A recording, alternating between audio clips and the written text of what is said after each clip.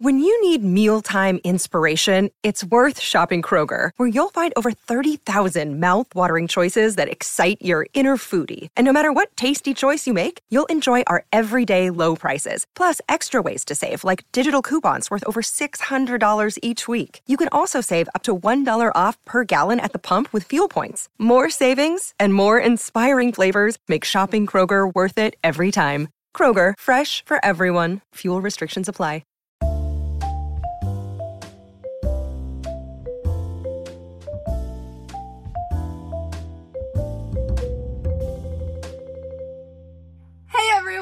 And welcome to the BPD Brunch, where we get together with our favorite brunchy beverages to catch up, play games, and talk about all things BPD. I'm your host, Sanny, and today I am here with Mo, Andre, Katya, and Jay.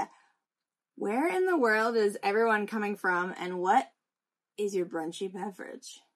I'm from Ohio in the US, and I am drinking salted caramel black tea. I am in Southampton, the UK, and I'm drinking from my Mr. Perfect mug, a perfect cup of distilled water.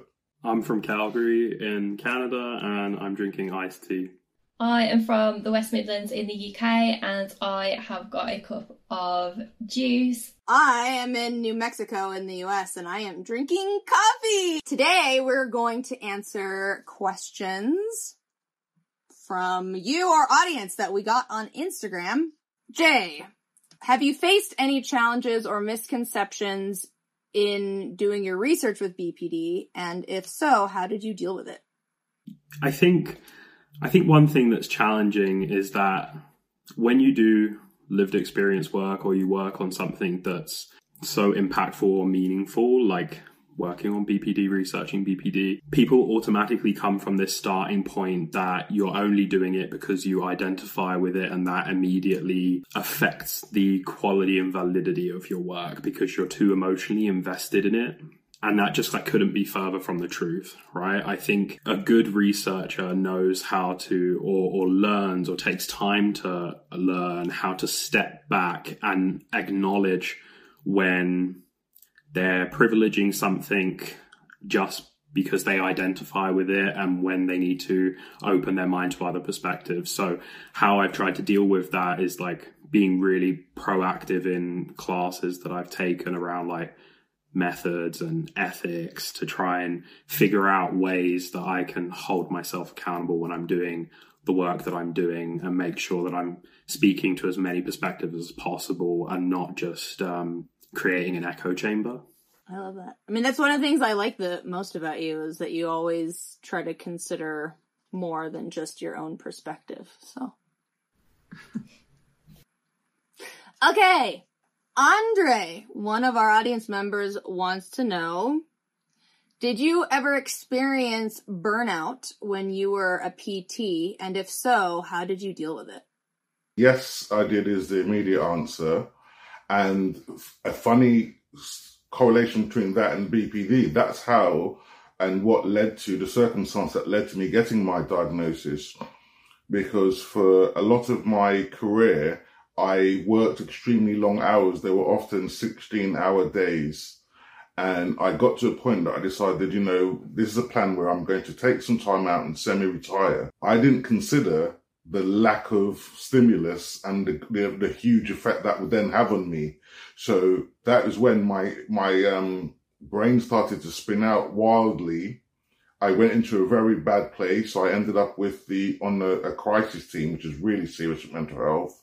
And then transferred from there to another team. And that's how I actually got diagnosed with BPD, because up until that point, I didn't realize that a lot of what I was doing in my career was just to keep the demons at bay almost. Because if I was working, I wasn't thinking, and I wasn't looking after myself during that point. So the short answer is yes, I did experience burnout as a PT, because I don't know if it's something to do with placing yourself in holding yourself to a very high standard.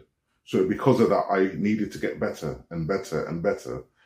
And I neglected rest. So take some time out for yourself is all I can say. And PT itself was a brilliant career for me. So it was nothing to do with the job itself. I think it was my own personal work ethic.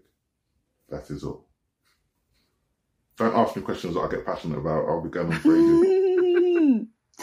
So Mo, on your card, you said that you like writing. How has writing played a role in your recovery process from BPD? And what impact has it had on your overall well-being and mental health? So writing has helped me the most because I now realize that I overreact, obviously, and I lash out at people when I'm angry or hurt with them. So writing allows me to say everything that I want to say, but that it wouldn't necessarily be helpful to say to the other person. So I can say whatever I want, and I can go through it and I can read it, and I can decide which part of what I write I should tell the other person or talk about with the other person. Writing helps me get all of the emotions out, all of the raw emotions that I don't want to hold in anymore. And I would say the best part about writing is you can go back through it and see the progress that you've made. And it's a reminder that even though you might feel something really intensely, it does eventually go away. And so that's something that I remind myself now when I'm going through something intense. This won't last forever. I've been through intense moments before, and I've survived it, and now I'm doing well. So writing will probably always be a huge part of recovery for me for that reason.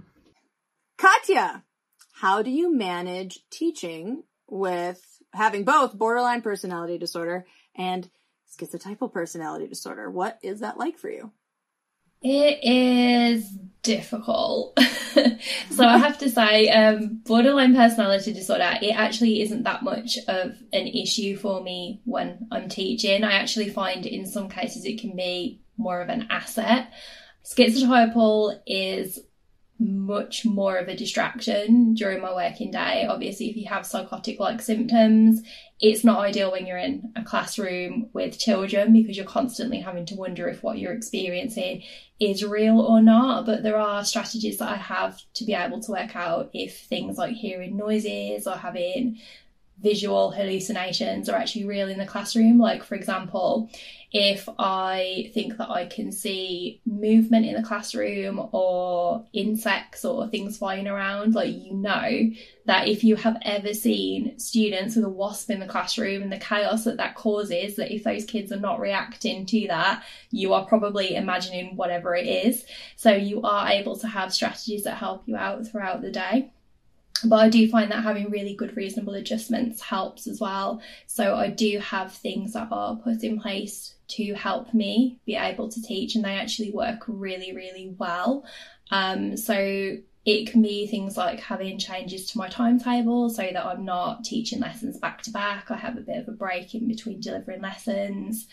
And even things like changing the dress code slightly. So I still have to adhere to the dress code, but they're a bit more flexible with things like the fact that I dress slightly differently to everyone else. Like, it's kind of just accepted that none of my outfits match.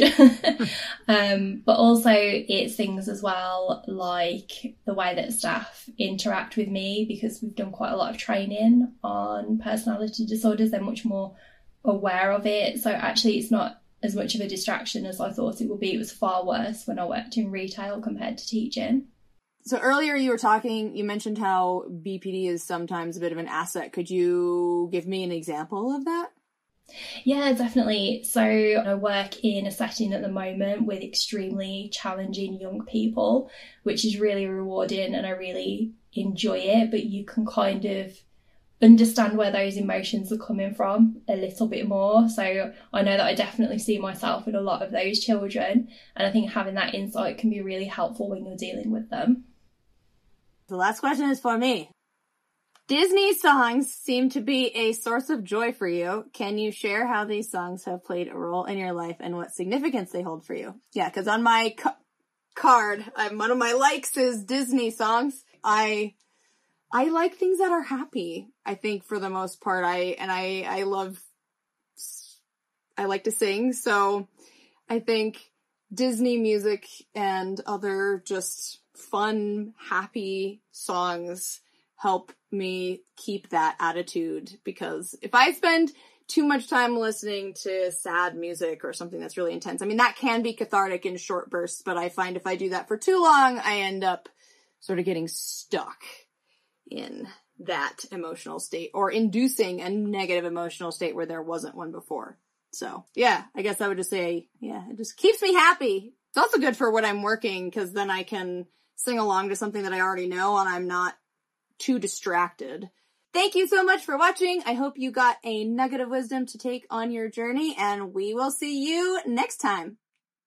Bye. Bye.